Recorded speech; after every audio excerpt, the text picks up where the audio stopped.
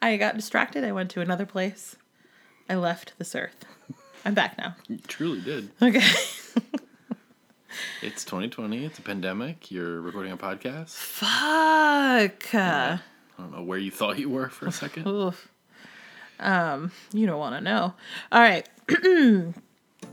I'm Liza Poor. I'm Mike Polasic. Every week, we randomly pick 2 movies from our DVD collection, watch them, and discuss. When it's all over, we can only keep one. 2 disc center. 1 disc leaves. This is DVD Deathmatch.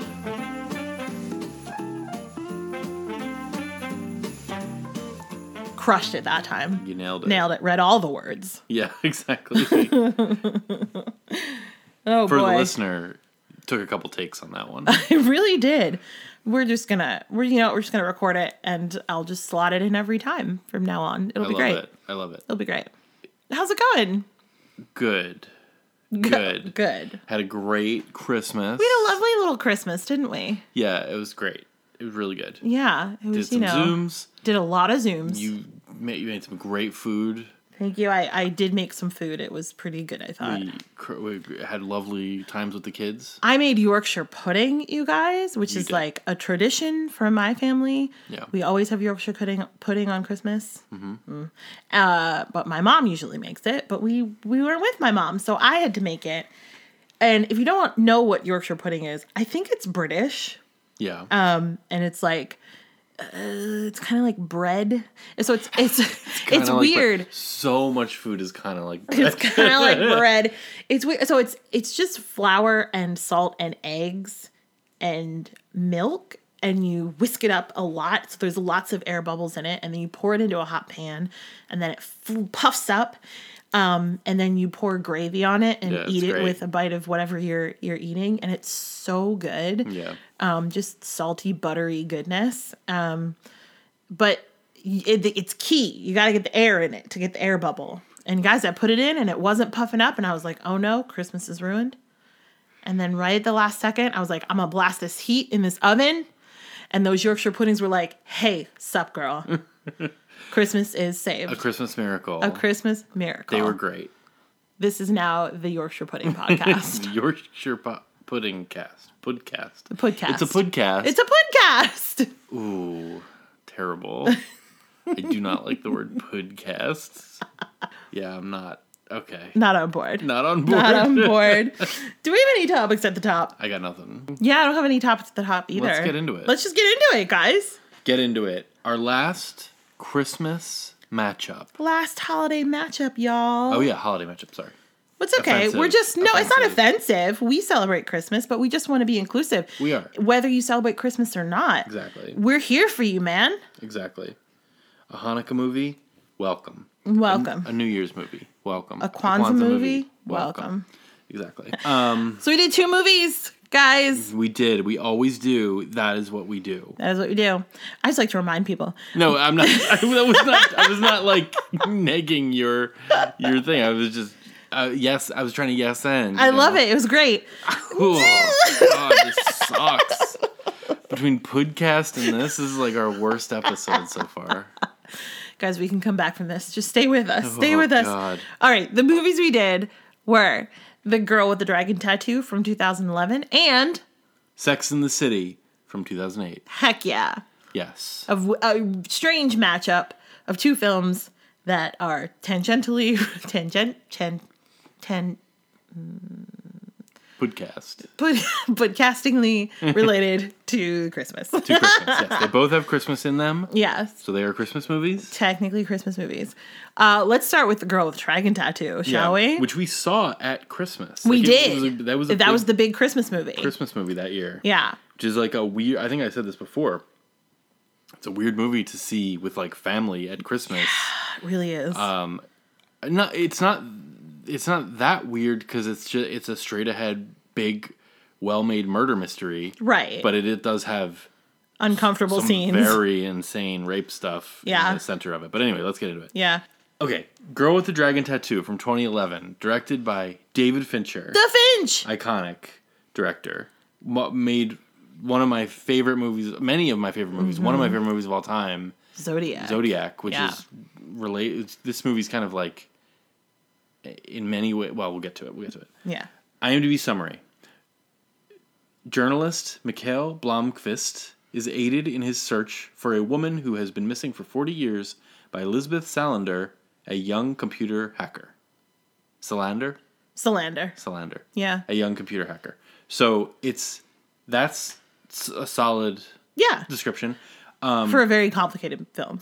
Yeah. Yeah. Complicated, but less complicated than I feel like. I mean, just to get into it, I guess. Mm-hmm. I like less complicated. Like, it's a murder mystery. It's just it's a locked room mystery. Mm-hmm. And he's a journalist and she's a hacker and they team up to solve a mystery. Yeah. Of a missing girl. Yeah. And that is the entire movie.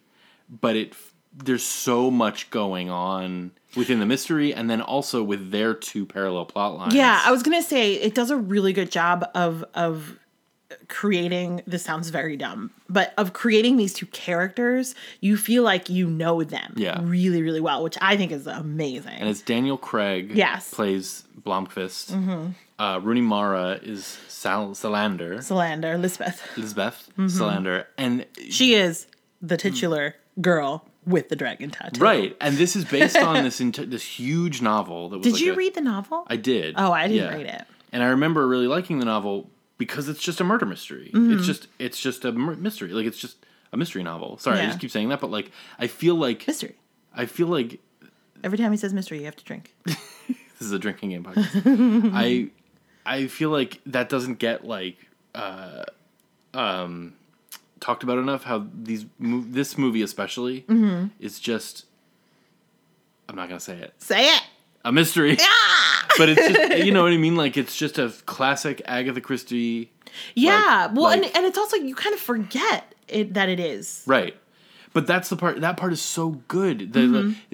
So Daniel Craig, so it takes place in Sweden. Yes. It's transposed. They're all speaking English with American accents. I mean, not American accents at all. Okay. You're right. They're all speaking English. It's confusing. It is confusing, but they're all doing accents. But I think like okay, so Daniel Craig is the journalist, Mikhail, and he is just doing British accent. Like, he's just doing his voice. His voice. Yes. Rooney Mara is definitely trying to do a Swedish accent. I don't know the Swedish accent very well, so I don't know how accurate what she's doing is. Right. But it sounds good to me. Yeah. And then you've got Robin Wright. You're right. She's just Robin Wright now, yes, right? She is. And she's American. Yeah. And she's doing a British accent. Right.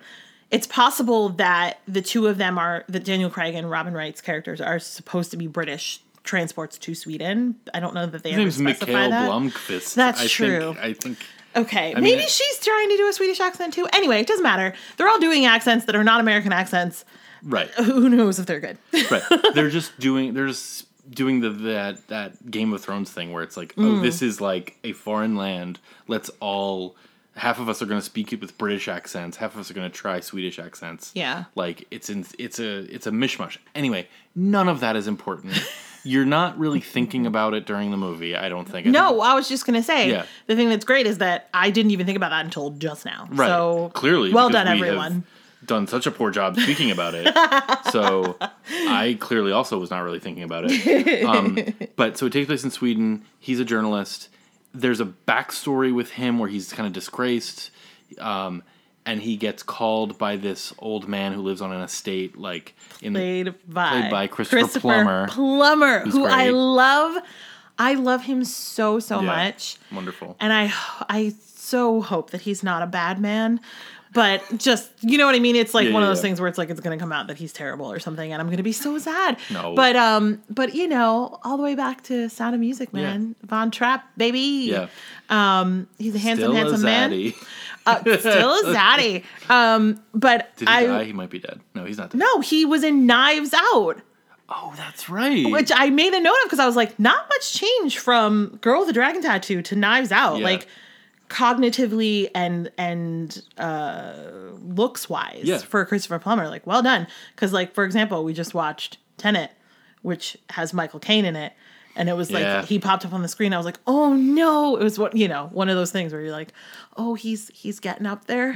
Yeah. But I love you, And Michael his whole Caine. scene, Please he's stay sitting with down us. Yeah. and like doesn't And have- holding a glass. Yeah. So it's like, ooh. But yeah, Christopher anyway. Plummer, great. People get old. It happens to everybody. If you're lucky, Yeah, it yes. happens to you. Oh my God.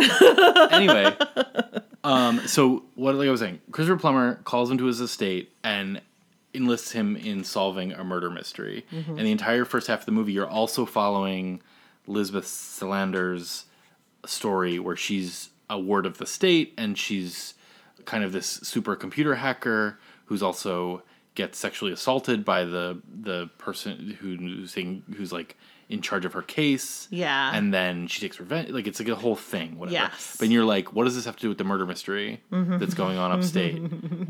Upstate Sweden? Upstate Sweden. That's Sure. the thing? I mean, they get on a train. And Yeah, go up. it felt like they were going to upstate Sweden. I'm going to say that. I don't know. And then eventually Daniel Craig hires Rooney Mara as his assistant, and they solve the case together. It's kind of like old school meets new school type of thing. Right. And Rooney Mara is incredible in the movie. Yeah. She's really great. She is. I like her a lot. I mean, she's in one of our favorite movies, which is Side Effects, Yes. which is an incredible movie that we reference all the time in our house whenever Liza's holding a knife. Because there's a scene... Save it for the side effects pod. Okay. It'll come up. Okay. We'll leave you with that for now. Anyway, but yes. So Rooney Mara is incredible, and the reason she's incredible is because I remember this from the novel, and I don't like... This role has such the potential to feel like an old man's version of what A teen. like a punk like hacker is. Yeah. And at times it kind of feels like that, especially in the beginning. You're like, what? I guess she's not a teen. She's like in her 20s. Yeah. But I mean, 18 is, you're right. But then, Rooney Mara and the directing and the writing and everything, like, just imbues the character. You forget about that stuff, and she becomes a really complex person that you like a lot. Yeah. And I think that they really like dodged a bullet there. Yeah, they got lucky in casting her. Right. I think. Right. She's for sure. great. Yeah. Yeah. I'm sure it was a very coveted role, and like a million people auditioned for it, and like. Yeah. So, is that Stellan Skarsgård? Stellan Skarsgård Is also in it. is also in it. Yeah. Guys, we're gonna spoil the mystery of Girl with the Dragon Tattoo. So I'll probably put drop in a thing. a little boop boop here. Oh hi. Listen, don't spoil Girl with the Dragon Tattoo. Go on and skip ahead about 8 minutes to the 20-minute mark. Okay, bye. Well, like, cards on the table. Oh yeah. Really like it. Yeah, for sure. It's a great movie. So Yeah. like, check it out. Check it out. Okay. So, spoilers for Girl with a Dragon Tattoo are happening right now. Stellan Skarsgård is in it. And basically, the mystery is, so Christopher Plummer has Daniel Craig come up. It's this long family mystery. When they were young in the 60s, 70s? Yeah, something like that. Somewhere around there. It's this huge family that lives on an island. Right. And they all live on this like estate. There's a big house, several other houses, and they all live there. And some of them are Nazis, and it's this whole thing. And back in the 60s, 70s, whenever it was, one of the girls disappeared. So it's Christopher Plummer's niece, right? Christopher Plummer's brother's granddaughter, actually. Yeah, it's very complicated. The family tree. The family tree and the number of relationships. And they do such a good, David Fincher and Steve Zalian, who wrote the screenplay and stuff, they do such a good job of condensing it and like taking out the parts that don't matter and visualizing it with like boards in Mikhail's office and stuff that it doesn't become a problem. Like there's a point. Although I didn't know who she was, so. But does it matter? No, it You know what doesn't I mean? super Like, matter. It doesn't matter. Like he's the patriarch of this family, kind of in a at this point anyway. Right? Exactly. Yeah. And there's a bunch of Nazis, and she's gone. She disappears. She disappears. They think she's murdered, but there's this whole aspect of it where they're on an island. There's one bridge that goes on and off the island, and no one saw her leave, and it's this whole thing, right? I fucking love an island mystery. Yeah, I gotta it's great. say, like Shutter Island is great. I just read And then there were none, which is Agatha Christie's, like, island mystery. Yeah. Love an island mystery. Love an island mystery. Island mysteries, TM. Yeah. And so basically the spoiler that I'm trying to get to is that it turns out that Stellan Skarsgård is a murderer. Almost unrelated. Almost unrelated. Not really unrelated, but so he turns out to be the murderer, is Right. my point. And the thing that I think is so funny, and I wrote down, I was like, these Skarsgårds, man, it's not even like they inherently look evil. yeah. Because you've got Stellan, you've got Peter Sarsgaard. He's not related. No, is he? not Peter Skarsgård. Alexander Sarsgaard. Yes. Right. Peter Skarsgård. And Sarsgaard, right? Am I wrong? I think you're right. Who can... Doesn't matter. Peter's not related. Yeah, that's Alexander Skarsgård. That's Alexander. Okay. Sarsgaard? That's Stellan Skarsgård's whatever it is. Son, right? I was like, Stellan Skarsgård's what? His son, right? Hey, yeah, I guess so. I don't know. And then there's the brother who was it. Who's Pennywise. Yeah, Yes. right, exactly. Yeah. So they all play evil people. Is the point. They're Skarsgårds, whatever their last name is. Skarsgård. They're evil people. They play all the evil people. Evil people. Shit. and I'm gonna have to cut all of this out. No, don't. Hold on. It's funny. No, Jesus. I'm gonna look up what it is. Pause for looking up. Pause for looking up. Jesus Christ. Stellan Skarsgård. Skarsgård, SK. Stellan Skarsgård. Stellan Skarsgård is the baddie in this movie. You've got Alexander and... Skarsgård. Yes, Skarsgård. And the other Skarsgård. Who plays Pennywise? Who plays Pennywise. They all are... Pennywise guard. The point is... I get the These Skarsgårds are very good at playing evil people, which is weird because it's not like they look evil. No, they're just good actors. They're just good actors, I guess. Yeah. Oh God! But the whole point of me pointing out this spoiler was that I'm pretty sure that when we saw it in the theater, he popped, because obviously for most of the movie you don't realize that he's a baddie. Right. He pops up and I was like, oh, it's him. And based on absolutely nothing other than he's a Skarsgård. So, wow. Yeah. And that, so, just to get all the spoilery stuff out now so that you can cut to it easily. Yeah. Is that scene in the end at his house where Daniel Craig sneaks in, and they've done such a good job of establishing, like, the sound design of that scene. Yes. Because they've done such a good job of establishing this weird thing that is terrifying. That's like subtly terrifying. Where whenever a door opens, the door to the outside, because there's such wind. Yeah, it's like the house is up on a cliff. Right. So whenever the outside door opens, there's definitely a scream built into the sound effect of that door opening. Yeah. That like, because so when Daniel Craig is first there the first time, he hears something, and Stellan Skarsgård excuses himself to close the door. So, someone's left the door open. Right, but what he heard was actually one of the victims. You know what I mean? And that's established later. And there's just this... So then later when he sneaks into the house and he's snooping around, the sound design of that with the quiet and the wind and the subtle, like, there's one window slightly open in this room, and so the wind is howling. Like, it's just very terrifying. Yeah, It's even really just the like well done. The vacuum sound of opening the door. Yeah. That like thing. Right. You know what I mean? It's like the So vacuum good. sound coupled with a scream, coupled with like a click. Like I'm just thinking of the sound designer building these sounds. Yeah. And it's like seems fun. And Very good. cool. Yeah. It's so well done, and that entire scene of because.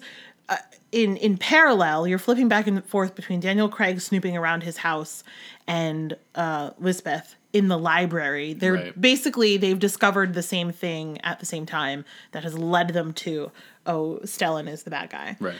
And nothing happens to Lisbeth in the library, but there's definitely someone watching her. The guard is supposed to be watching her and alerting Stellan when she leaves.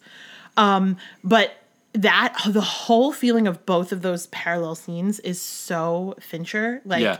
it's like the scene in Zodiac when he goes down in Robert Downey Jr.'s house, right? No, yeah, it's not Robert Downey Jr.'s house. not? It's this other guy who is like an old guy with like old movie posters or something. Yeah. Like that. And Anyway, Jake Gyllenhaal goes to the basement, and that's exactly what I was going to bring up. That's a great point. Yeah, it's like the same, not the same scene, but it creates the same mood. It's the same feeling, and it's so well done. No, of just like nothing. I mean, in this one, something terrifying happens at the end of it, obviously, but like for the most part, nothing actually terrifying is happening, but you are terrified. Right? No, that's exactly it. I mean, and this movie, in so many ways, what I was trying to say earlier is that it's like an anti-Zodiac in that Zodiac is all about how you're never going to know the answer to this. Right. But you're going to be obsessed with it forever. Mm-hmm.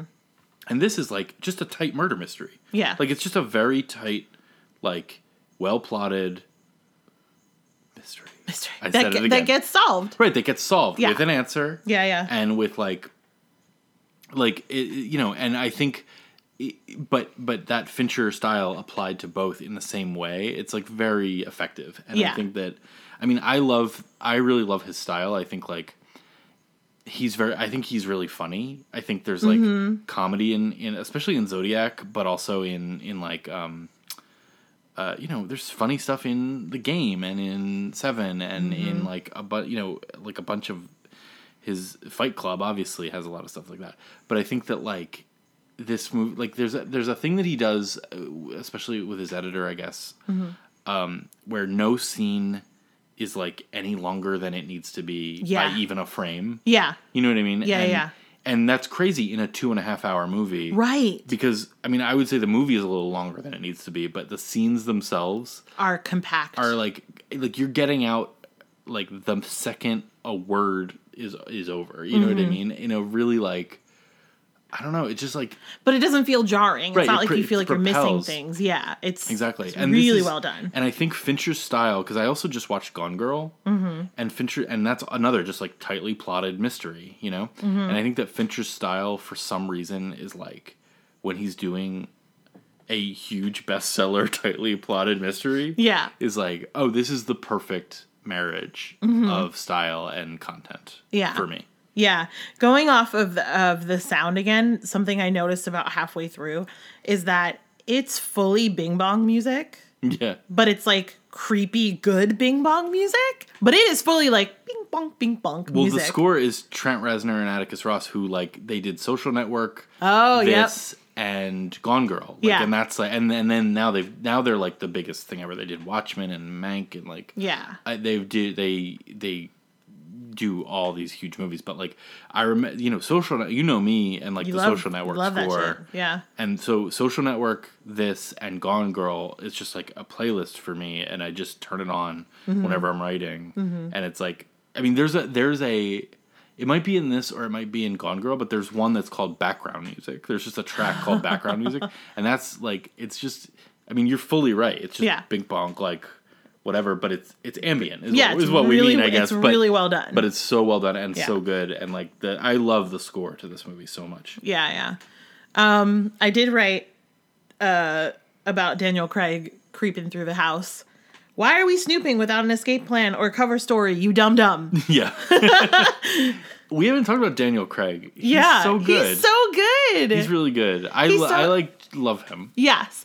He's so good, and I love seeing him in this and in contrast to like Bond. Yeah, I wrote down the same exact thing. Where it's like he's still suave and cool in this. Like, we're not denying that he's a very pretty man, but he's also like, not like, bumbling is the wrong kind of a word, but yeah, kind of like, it's just he's doing a really good job in this. I love it, and he's so good. Yeah, I love seeing him in. I mean, I think he's a perfect Bond. Like, I do. Yeah, you know what I mean. But also those movies are so kind of suffocating. I mean, and he also like has given interviews where he's like, I fucking hate this. Yeah, and then I'll be in the next 3 of them. You know what I mean? Like, but Heineken though, right? But exactly, that Heineken money.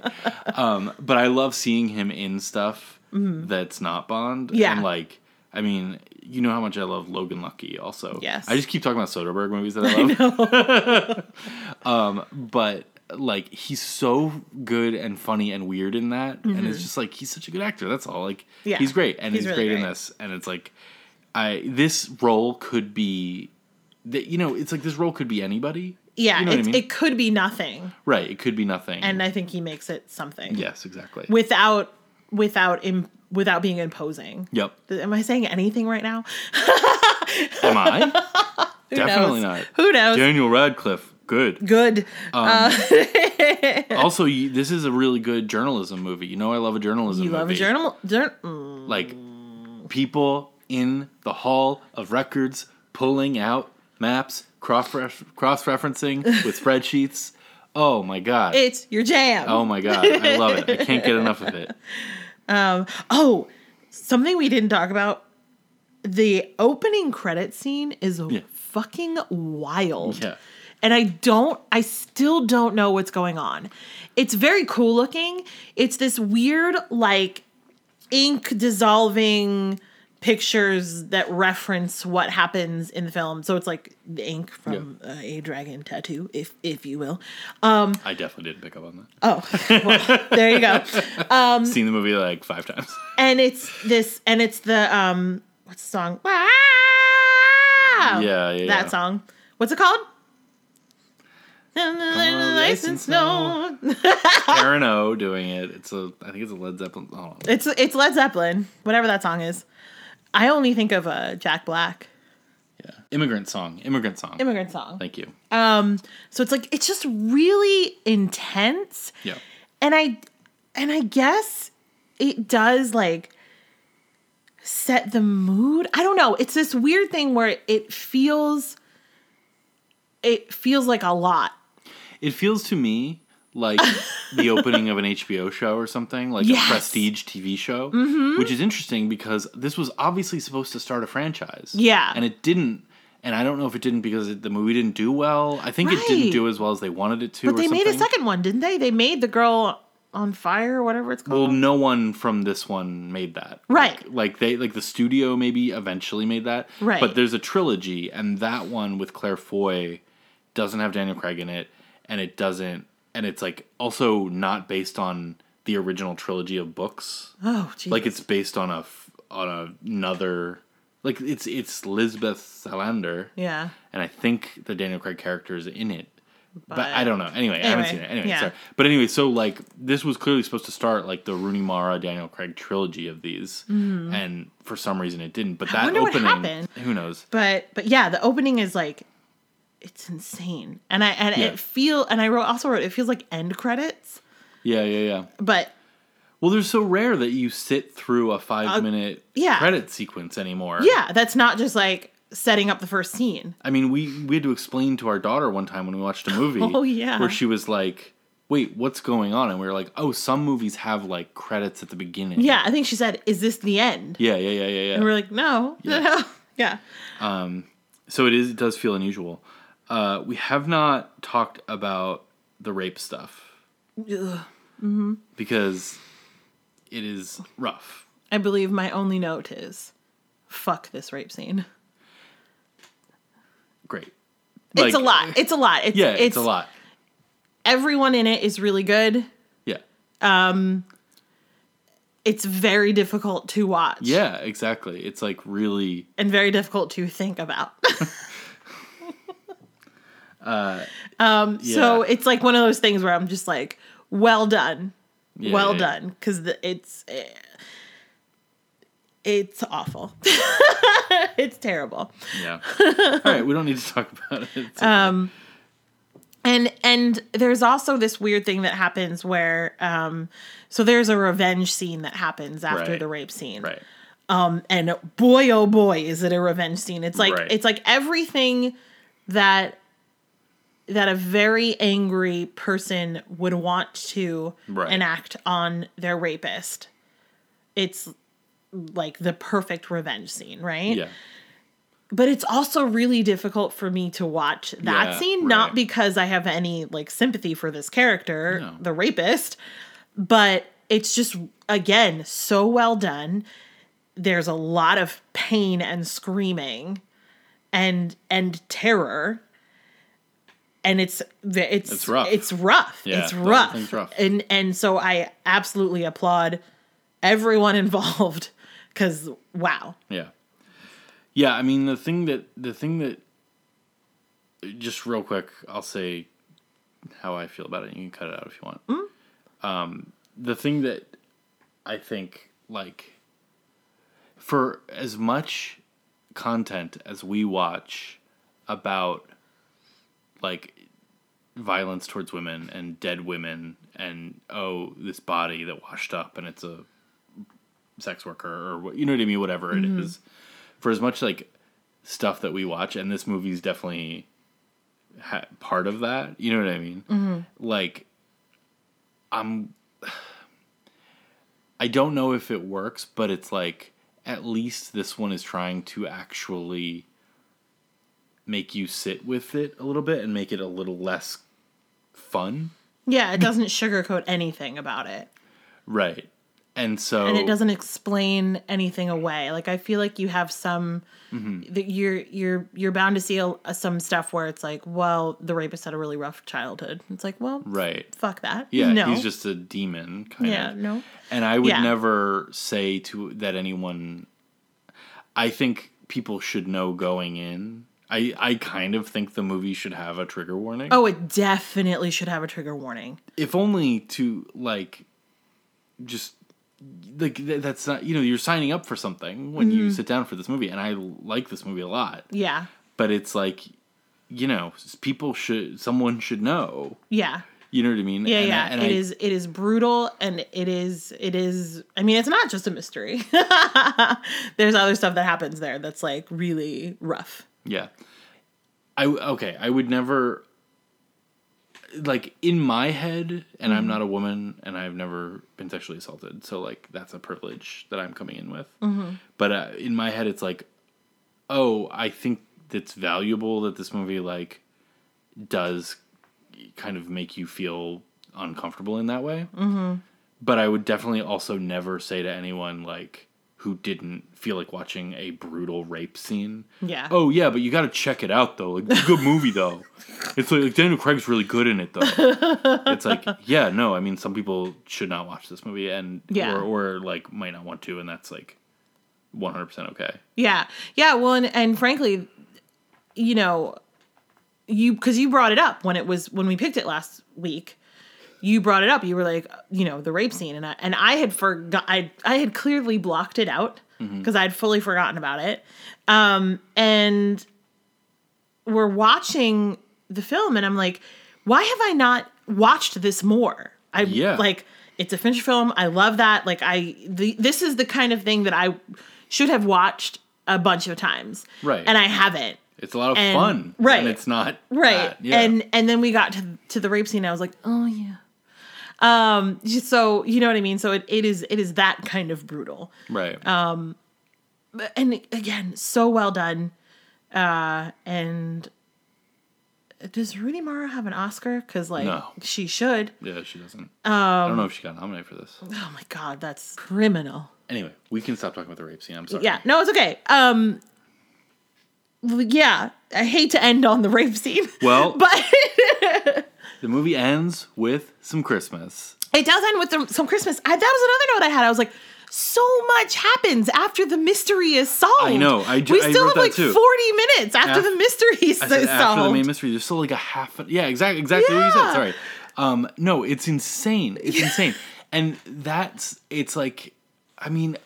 Again, it just points. Sorry. It just points more to, like, clearly they were setting this up to be an entire franchise. Well, it ends on a kind of a cliffhanger, not really like an emotional cliffhanger. I would say. Yeah. And like completely unsatisfying ending emotionally. Like the mystery is solved. Yes. Mystery. Drink. Drink. But y'all are wasted. But yeah, I mean they were exactly. They were setting this up to be. I'm just repeating what you said. Fuck. It's okay. Make it clear. But yeah, again, all in all, Girl with the Dragon Tattoo, solid film. Is it available anywhere? You can stream it if you have DirecTV. Otherwise, you just have to buy it. Yeah. Oh my God. gosh. That's or if you have surprising. Stars, I guess you can use their app to do it.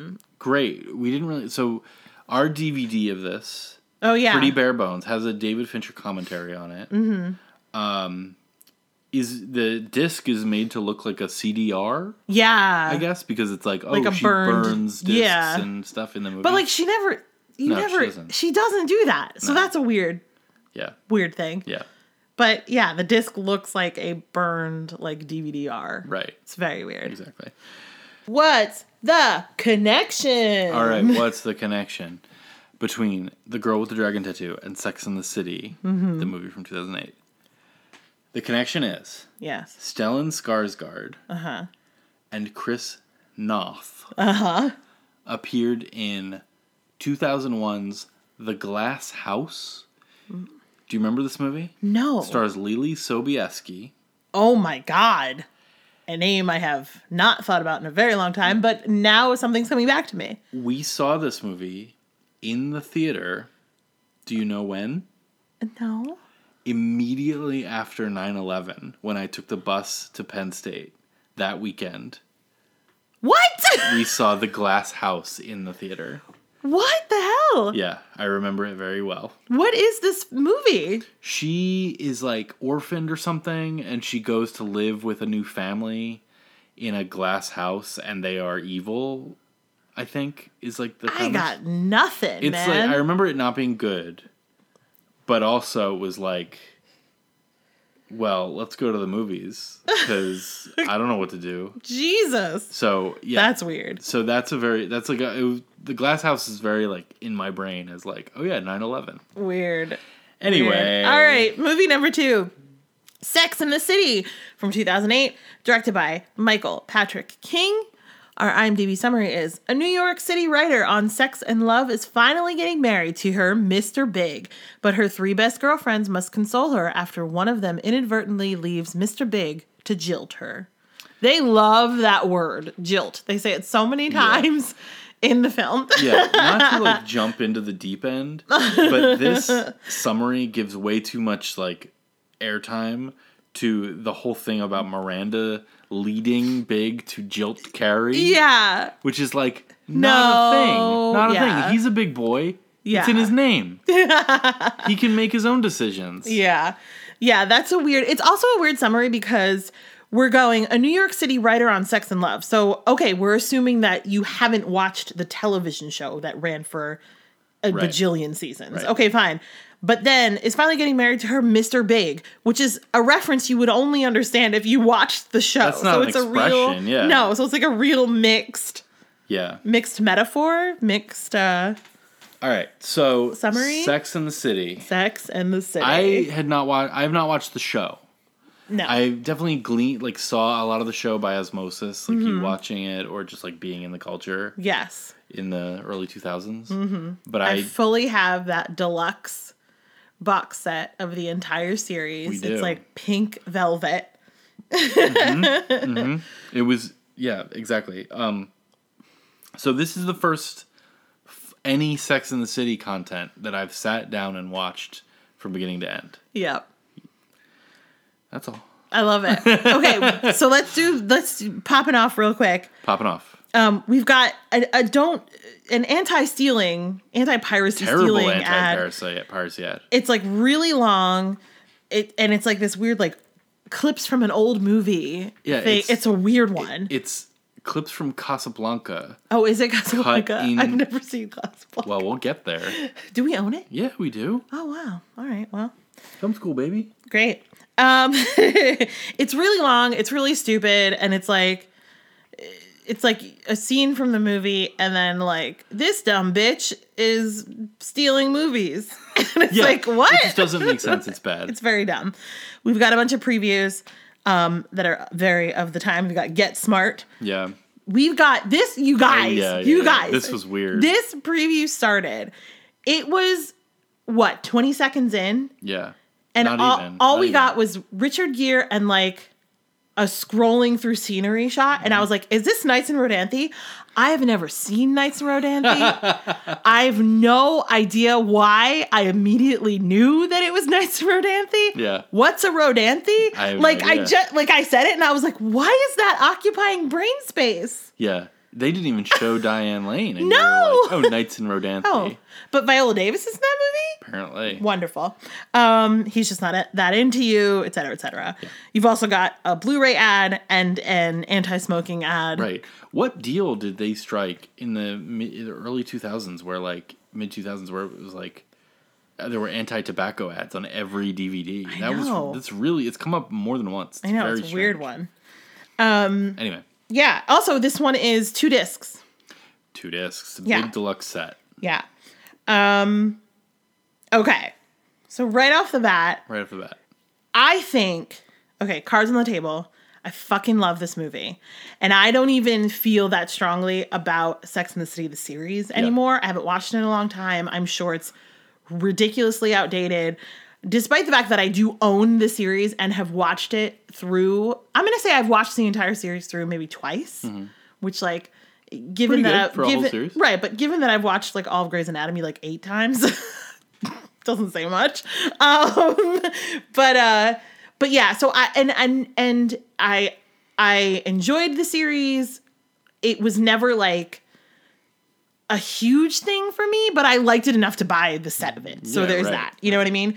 But I love this film, and I think it's because it is the perfect series has ended, and we're going to do one last hurrah with a movie. Yeah. It is perfection. And then they fucked it up by doing a second one. But this one it doesn't feel like it doesn't feel like 5 episodes strung together. It feels like a movie. Yeah. But it also feels so true to what the show was. Mm-hmm. It does this beautiful thing where the first, 5 to 10 minutes of the film is literally previously on Sex and the City. Yep. So if you haven't watched the series, you know exactly what's going on. Right. Who these people are, where they're at in their lives, that kind of thing. And it gives you, we're going to spoil the Sex and the City movie. I'm not going to put a skip ahead. So just, that's fine. There you go. But it gives you the perfect, like the series ended and she didn't marry anyone. Right.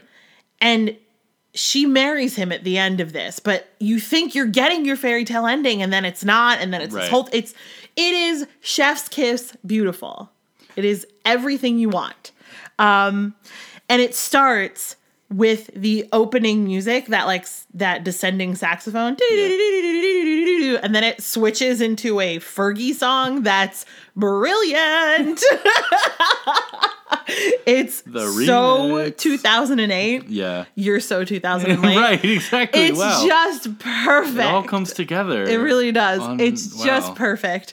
And like I said, we're doing a full-on previously on Sex and the City, introducing the 4 characters, introducing that she does a voiceover the entire film. And you are immediately, and the whole thing with Sex and the City is that like, the city was another character. I fucking hate that so much, but it is true. And it's just beautiful. It's beautiful to see New York. They do a wonderful job in this film of showcasing New York City.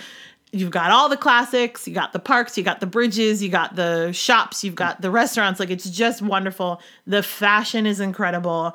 It's just... I was going to ask you about that because it's so that like this isn't the set pieces in this movie are fashion shows. Yeah. Whether it's the girls trying on outfits or them literally going to Fashion Week or whatever it is, and that has the potential to really date something. Yeah. You know what I mean? It's not like an action scene that's like, oh, this is great or whatever. It's like, oh no, we're showing you actual fashion from the time. Yeah. So I don't, it didn't date it for me, but I don't know anything about fashion. So. Well, and here's the thing is that I know a little bit about fashion. Right. So I'm sure if you were more on point with fashion, it would date it a little bit more.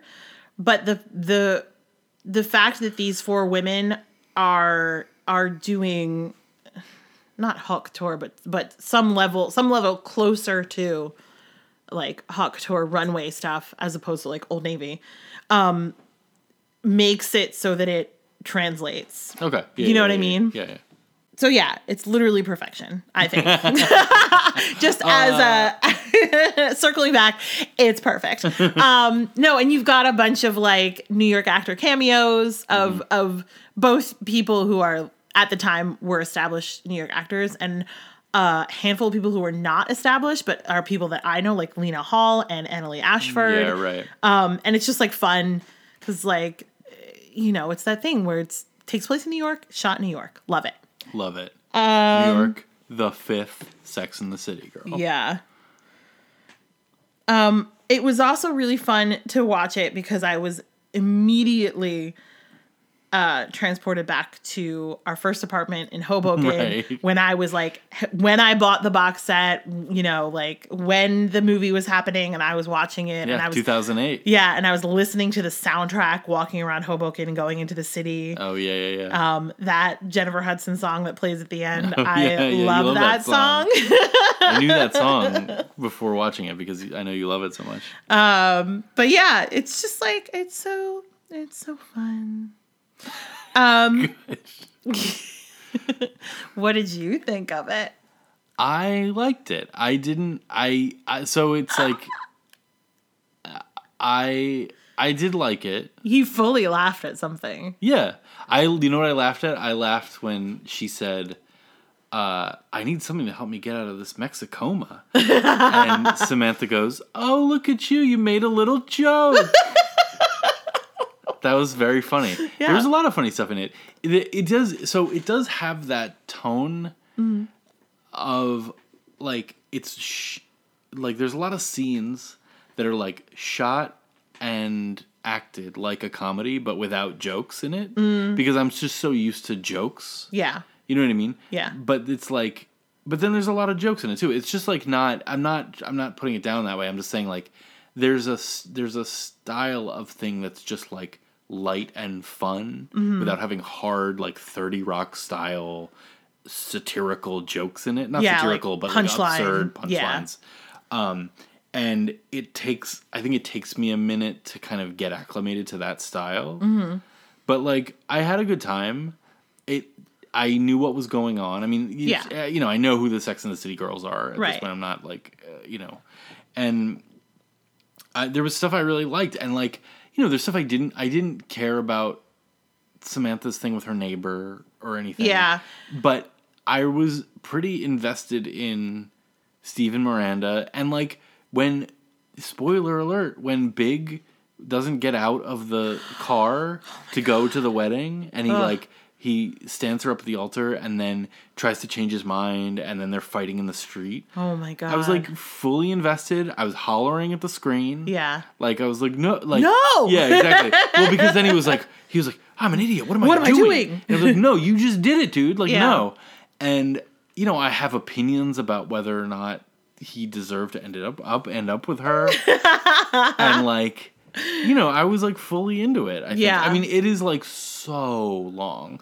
We have the extended edition. We do. So it's 2.5 hours, and I'm not gonna like. It doesn't feel like 2.5 hours because it moves along at a really good pace. Along. Yeah, exactly. It doesn't feel like 2.5 hours, but there was definitely like a point in the middle where I was like, it felt like I was binging a season of a show where you're like, I don't know where I am. Yeah. I don't know how much more of this there is. Yeah. This is not like they're in Mexico, then they're not. Like, I don't know. You know what I mean? Like, yeah, no, fully agree.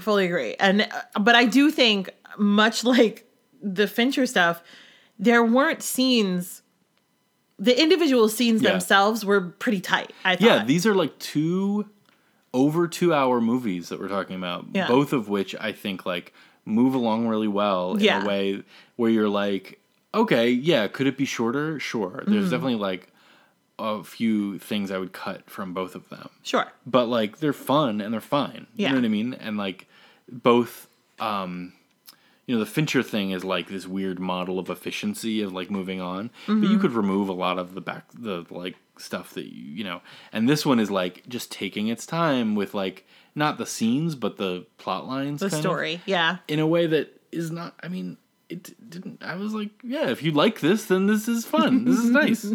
Yeah. A second Sarah Jessica Parker holiday film. Yeah, I liked her a lot in this. I really did. So good. I really did. I really so liked good. her. She's And like, I think we've talked about this before. Sorry but like I think when Sex and the City was on, I was definitely on board with like, this is stupid and it's toxic and like it's consumerist and it's just like teaching people to just like buy expensive things and like she's a writer and she has this apartment, like just like getting hung up on that shit. And like I don't think that's invalid, that stuff. No. Like it's like there's stuff in this movie that we both like were like, oh boy, this is not okay. Yeah. And not to be like everything's problematic, but just like not fun to watch, I mean. Yeah. But I did. But like I think a theme of this podcast so far is that like I have hopefully chilled out a little bit with like caring so much or being like whatever, that was fun. You know what I mean? And I had a good time. So a couple things that I like love about this film. One obviously, the entire Sex and the City. It's a sex positive show. Mm-hmm. It's a sex positive world, which thumbs up. You've got the character of Samantha, who's just like insatiable, super high sex drive, and does it all. And then you've got kind of the, like virginal Charlotte and everything in between. And it's just, it was so nice to be reminded of that, of how like sex positive this show was. Yeah. Especially for women. Yeah. Being sex positive. Totally. And I'm sure, again, if I went back and watched the series, a lot of it, like you said, would be problematic and like the way they handle stuff would be like, oh no. But you have to applaud it for putting it out there. Yeah. And I love that this movie, they're not denying that these women, Samantha turns 50 at the end of the film. Yeah. I think Carrie's supposed to be 41 and the other women are supposed to be around the same age. Yeah. And it's just like, they don't do that thing that's so annoying where it's like 41, hot flashes, wrinkles. Oh my God. Do you know what I'm talking about? Where you're just like, oh, Jesus Christ, we got it. But it also doesn't ignore the fact that they are older and things are different. And I just think that's really great. Yeah. It stands alone as a movie thematically about these like older, not older because they're not older, but I mean older than they were. Yeah. Yeah. You know what I mean? Exactly. It's like they know that these women are not the same as they were when the show ended. Exactly. And grappling with that. Yes, exactly. Yeah. Exactly. The other thing that I really love, we were talking about the fashion. There's a scene. So the wedding dress, Carrie has this wedding dress and it's very Carrie. It's like couture wedding dress. And there's a bird on her head. Yes. And so she has this thing on her head, on the side of her head at her wedding. She looks incredible. And then the wedding falls apart and they're in Mexico and she's like finally able to talk about it and bitching about Big. And she goes, I put a bird on my head. And Miranda goes, it was a bird? I thought it was feathers. She goes, no, it was a bird. And the thing that I love about that is that it feels so much like they're acknowledging how ridiculous that is. Yeah. But also they're not like making fun of it. Yeah. But it's just that thing where it's like, we get it. Carrie knows that was over the top. Yeah. It wasn't going to stop her from wearing it. Doesn't stop her from loving it. Right. But she knows. And I just love that. I think it's beautiful. Right. Well, and I think the thing, like watching it for me where I was like, having like the scene where Carrie has to sell her apartment because she and Big are going to get an apartment. This is before he stands her up at the altar, which I will never forgive him for. Yeah. I don't. Spoiler alert, they end up together. I don't think she should have forgiven him. Anyway, and I know the whole movie's about forgiveness and like Steve and Miranda and all whatever, blah blah blah. Anyway, but the fact that I care, I was like, oh, this is a good movie. Yeah. Anyway, so she has to sell her apartment, and there's this whole sequence where the girls come over. First of all, there's like 4 times where Samantha shows up, because I guess at the end of the series she moved to LA. Yeah. And there's like 4 different times where she shows up and they're like, "You're back in New York?" And I'm like, "You get one of those." I know. I see what I agree that it was like, okay, every time she shows up. I think for me that's more about the fact that I just don't like Samantha. Yeah. And I'm just like, okay, like I guess you're Yeah. excited. But it's also beautiful, like Well, it's nice. But it's right. just like can you imagine if every time we came back from LA back then when we lived in LA and came back to Pennsylvania, if every time we did that, our friends were like, "Oh my God!" Yeah. Like we'd still be friends with those people. Yeah, right. Exactly. So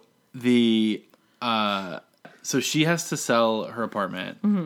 And the girls get together to like throw out outfits from her closet and like clean her closet and figure out what they're keeping or whatever. And it's just this like, I was like, oh, if I liked Sex and the City a lot, this would be like the best thing ever, because it was just them all trying on outfits. Yeah. Our friends are hanging out. They're having champagne. It's outfits. They're iconic outfits from the show, a bunch of them. Yeah, right. Yeah. So it just felt like such a nice, like, oh, this is what this is. And this is like such a, like, our friends who we like are hanging out and they're laughing and there's music playing and they're having champagne. Yeah. And like, I just like, it was like one of those things where like, this isn't for me, but like, I'm glad. It's so nice. Yeah, it's so nice. And I'm like happy for the people who this is for. Yeah. Yeah. The other thing I love about this movie is that it has, like you said, it's funny, it's lighthearted, it's got that feel good stuff in it.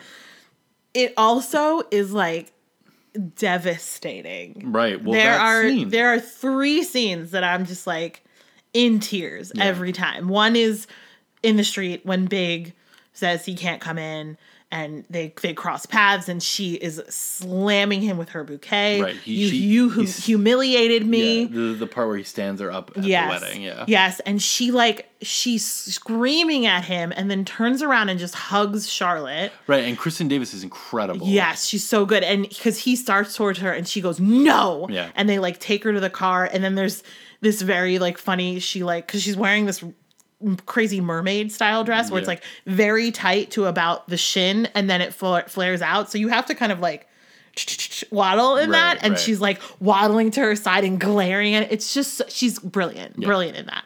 So there's that scene. The scene where Steve tells Miranda that he's cheated on her. It just, they're both really, really great. I mean, obviously, I can't remember her name. Miranda. Cynthia Nixon. Oh my God, that's terrible. Cynthia Nixon is amazing. Yeah. Is always amazing. But the guy who plays Steve, that scene is so good. Because she's talking and you cut to him and he looks like he's about to throw up everywhere. Right. And just, it's so good. It's so good and so heartbreaking. Save your third thing. Okay. Because I have thoughts on this. Oh, let's talk about it. Because I'm very invested in Miranda and Steve. You are. And I liked their plotline a lot. But he says, okay, I'll try to keep this brief. Yeah. So they're having sex. She's like, busy, lawyer. Right, that's her character. That's her character. She's a working he's lady. Like fun. Hey, I love you though. Hey, it's me, Steve, or whatever. And then, I got a heart of gold or whatever. And then they're having sex, and she clearly is like having a nice time, but is like, "Can we wrap this up?" Yeah, you know what I mean? Yeah. And he takes offense. Yes. Then the next time we see them together, he has cheated on her, and he admits it to her. Says, "I had sex with someone else." Yeah. And this causes the rift between them for the rest of the movie. Yes. Which then, very smartly in a screenwriting way, like very well constructed, like causes this problem with Big, and anyway, sorry. Yeah. But like, there's no time spent, and it really like bumped me. There's no follow-up questions on who he slept with or what the circumstances were. Yeah. Like, did he sleep with someone before they had that sex that they were having? Yeah. Or after? Not that it doesn't matter to me, but it's like, it was just such a strange thing that there was no like introduction of who that other woman is. Yeah. And zero questions about it. Like, Yeah. even if it was just like, was it like Diane from work or whatever? Like, I knew it was, and he was like, okay. I have answers for you. Well, hold on. Okay. So I'm like, is this like did he make this up? Like, oh no.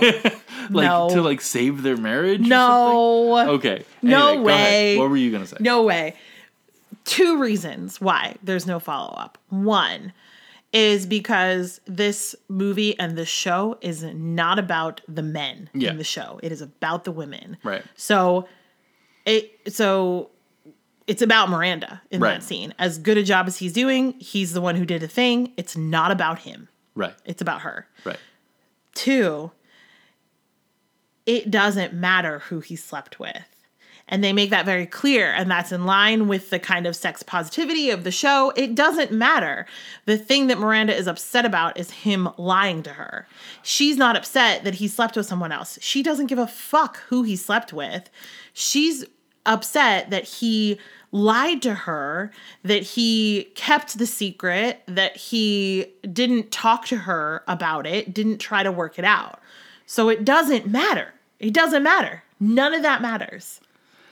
I feel like the fact that we're talking about this, we're in deep on Sex and the City, the movie. But like, isn't that kind of beautiful? Now listen, that's possibly an accident. Maybe there's a whole fucking scene that they cut out at the end where you meet this girl that he slept with. I don't need to meet the girl. I think it works so beautifully, both with this movie, this story is not about the men, it's about the women, and also it's not about the fact that he slept with somebody else. It's about the fact that he lied to her. And that's what they focus on, is the lie. I think that's true and good and nice. True and good and nice. True and good and nice. It baffles the mind that you would not in a real human interaction say like who did you sleep, what, where, when, what? You know what I mean? Yeah, but it's also a thing. And then the movie never needs to like get into it. I mean, there's clearly no room in this movie for some plot line about the other woman and all that stuff. I don't want more. I don't want more of this. Right. I liked it, but I don't need it to be 3 hours. Yeah. But I'm just saying, like, I think because, and it's also funny because I was like, oh, I see where this plot line's going, and then it was like, I cheated on you, and I was like, what? What did he do? Like, because I thought it was gonna be about her having to like rediscover whatever, you know what I mean? And her having to like, oh, you've seen that a million times. A businessman has to like make time for their family and like find out what's important, what's really important. And then it was like, oh, I cheated on you. I was like, huh? Which is cool. I mean, that's good. Like that's, I liked that part of it, but I'm just getting hung up on that very minor detail. Sorry. The third devastating scene. Thank you for me, bringing us back. For me. And again, this is another one of those things where it's like, if I even think about it, I'm going to start sobbing. So it's New Year's Eve. The 4 girls are not together. Charlotte's pregnant, so she's just home with her husband and her adopted daughter. Samantha's in LA. And Miranda, at this point, is separated from Steve. And their son, Brady, is with Steve. So Miranda's by herself. And Carrie's heartbroken and jilted and upset. So they're all separate. Carrie goes to bed and the phone rings and it's Miranda calling her and she just goes, I thought the whole point of having a family on New Year's Eve is that you wouldn't be alone on New Year's Eve eating Chinese food. And here I am alone eating Chinese food. And Carrie's like, oh, I was asleep. And Miranda's like, oh my God, I'm so sorry. Like, don't get up, don't wake up, go back to sleep. I'm so sorry. Whatever. And Carrie's like, are you sure I could come over? And Miranda's like, on New Year's Eve, like, you'll never get here. It's New York on New Year's Eve. You'll never get here. And Miranda's like, no, it's fine. It's totally fine. I'm so sorry for waking you up. Go back to sleep. Hangs up the phone. And then to this fucking beautiful rendition of Auld Lang Syne. Yeah. Carrie goes to Miranda's apartment. And they just hang out. It's just friendship. They just hang out, and it's so beautiful. It's just friendship. And I'm crying. Yeah. But it's just so perfect and beautiful, and I love it so much. But yeah, this movie, it has everything. It does have everything, because it's very long. So there's not anything that's not in it. But, you know, I mean, I think, like, I enjoyed it. That's all. Oh, one thing we do have to talk about very quickly, because I don't want to dwell on it. There's a whole plot line where Samantha is desperately trying not to sleep with her sexy neighbor. And so she's just, like, eating a lot of food. And then one of the times where she shows up and the girls are very excited to see her, she's wearing a shirt and she's got some, like, skin hanging over the top of her pants. And, like, the girls are all staring at it and not saying anything, but kind of like, oh my God. And then the sassy gay character comes out and is like, what's up with the gut? Okay. And it's just like, oh my God. Yeah. Like, it's so insane. One, that this actress has put on, that her weight has changed at all during this film. It didn't at all, yeah. And then they're like, later she's eating and talking to them. She's like, I eat so I won't cheat. And it's like, oh God. And then Carrie has this line where she says, it's not about the weight. You'd be gorgeous at any size. And I was just like, good recovery, guys. Good job. Well done. And it's just like this insane, right? It's this insane thing where, like, they try to talk about how, like, I don't even know what point they're trying to make, but it's just crazy. They're doing the thing that I think we've encountered, where it's like, well, yeah, I mean, I'm not, like, fat shaming or anything, but, like, when people are sad, they eat a lot. Right. And so it's like, you can still show people being, I mean, I think we noticed that a lot in movies where it's like, oh, we need to show that this character is depressed. Yeah. Or this character is struggling. Mm-hmm. And one funny way to do that is have them just, like, eat a lot of food. Right. And, like, oh, ice cream or whatever. Like, and I get it. Mm-hmm.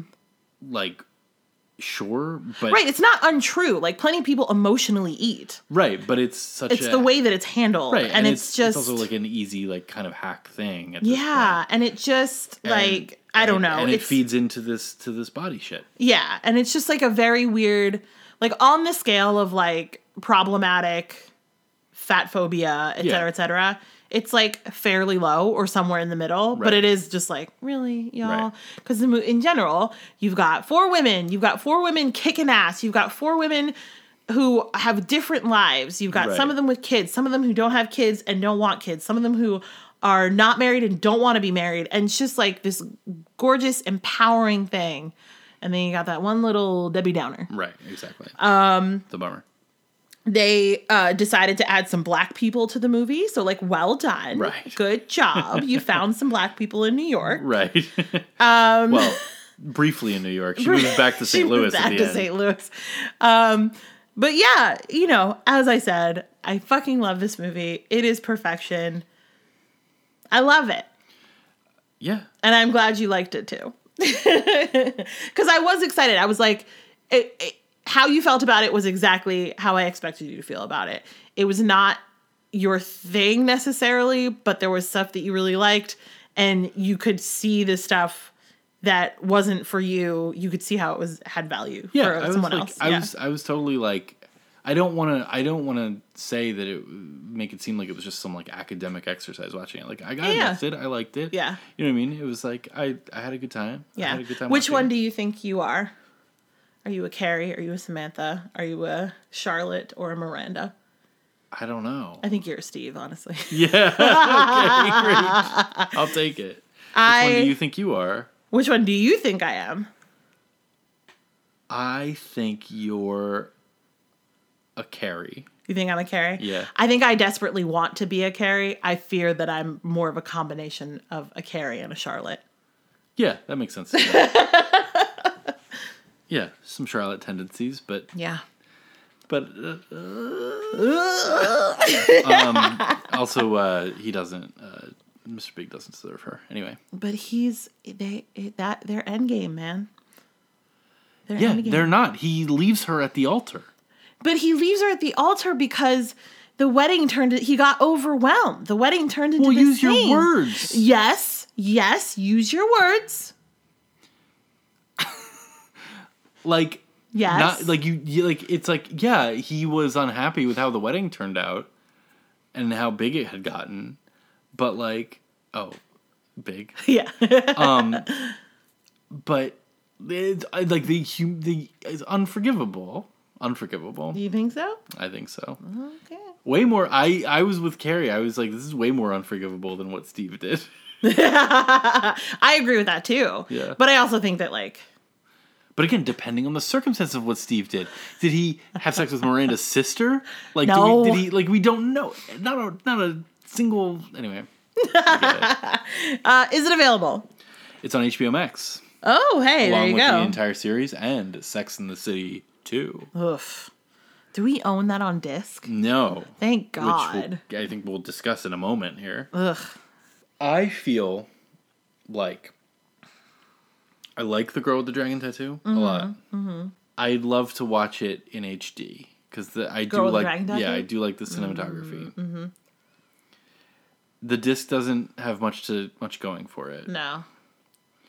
Whereas Sex and the City, we have the entire series on DVD. Yeah. Plus this movie on DVD. Yeah. In a deluxe 2-disc set or whatever. Mm-hmm. It looked good. It did look good. Now, the only thing going against that for me is completist tendencies. We don't have Sex and the City 2, which apparently sucks, right? It's so bad. I don't even really remember it that well, but it's just like, it's bad. Isn't it like racist? I think so, but I don't quite remember how. I think it's more like elitist, but the whole fucking series is elitist. Well, yeah, the definitely. But I would like to pretend that it doesn't exist. I think it's okay if we say that Sex and the City 2 doesn't exist. We also don't own the Carrie Diaries on DVD, so no way. Yeah. I think I agree with that. I also just feel like, like you said, I would prefer to watch Dragon Tattoo in a crisper form. Yeah. And I am more of the two. I'm more likely to reach for Sex and the City than I am for Girl with Dragon Tattoo. Yeah. If only because of those rape scenes. Yep. Yeah. It's multiple. Yeah. Oof. It's not okay. We talked about it already. We talked about it. We talked about it already. Okay. I'm not gonna. So I guess we're getting rid of Girl with the Dragon Tattoo, which again is a little surprising to me, but love it. Thank you, girl, and I'm sure we'll see you again at some point, but just not via a disc. All right, great. So as we said last week, we're going to skip a week. There will not be a new podcast next week, but the following week there will be a new one. We're taking a little breaky break at the beginning of 2021. You know, stepping cautiously into the new year and just trying not to jostle anything too hard and hoping that it all turns out okay. Yep. People who have podcasts about movies are in group 1A for the vaccine. Yes! So we're the most important people Hell on the planet. Yeah. So that's good for us. Way to go us. We started it in the nick of time. Yeah, exactly. But also, you're listening to this on New Year's Eve, so happy New Year's Eve to you. Happy New Year's Eve. And enjoy it. Enjoy it. We should pick, though. Yeah. Right? For the next... Yeah, we have to, because otherwise we'll have nothing to watch. Great. I got it. I get the format of the show. Okay. Cool. Time is linear. We're going back to the original... Right. These are not necessarily Christmas movies. Ridiculousness. Just all the movies that we have, you guys. So what it... Yeah. So it's 1,326. 1,326. Wow. Great. All right, let's pick this next matchup. Hey Siri. Mm-hmm. Pick a number between 1 and 1,326. A random number between 1 and 1,326 is 284. 284. From 1994, Karina. She's so excited. I'm so excited. Oh my God. That movie has one of my favorite scenes of all time in it. Great. I love it. Karina. All right, let's see what's going up against it. Hey Siri. Pick a number between 1 and 1,326. A random number between 1 and 1,326 is 23. 23. 23. Oh, it's from 1957, a movie called A Face in the Crowd, starring Andy Griffith. A Face in the Crowd. Okay. Have not seen it. Is that one I should have seen? It's a classic. It's really crazy and good. All right. Karina, and A Face in the Crowd. The two classic January movies that everyone knows and celebrates January with. Love it. Cool. That's fun. Those are just two weird, interesting movies. That Yeah. I like, so Yeah. that'll be good. Wait, have you seen Karina? Many times. Oh. I mean, I saw it like when I was a kid, and then I know that you love it, and we watched it a bunch. Okay. So when we were like first getting together, and I was trying to impress you. Ooh. Spoiler alert. It worked. Did it? I mean, here we are. It worked well enough. Still trying. All right. Thank you guys so much for listening, especially if you got this far. We are DVD Deathmatch in all of the places. We got the Insta and the Twitter and the Gmail and the World Wide Web. We hope you've had a wonderful holiday season and a happy New Year. And fingers crossed for 2021, guys. You know, Yeah. We'll just, like I said, we'll just go in real quiet and hope for the best. That's right. It's gonna be great. Yeah. I don't know. It's gonna. Sorry. It's gonna be. It's gonna hopefully be just fine. Yep. Okay, we will be back with a brand new episode on the 14th of January. Yep. So come back then All right. and see who survives. DVD Deathmatch.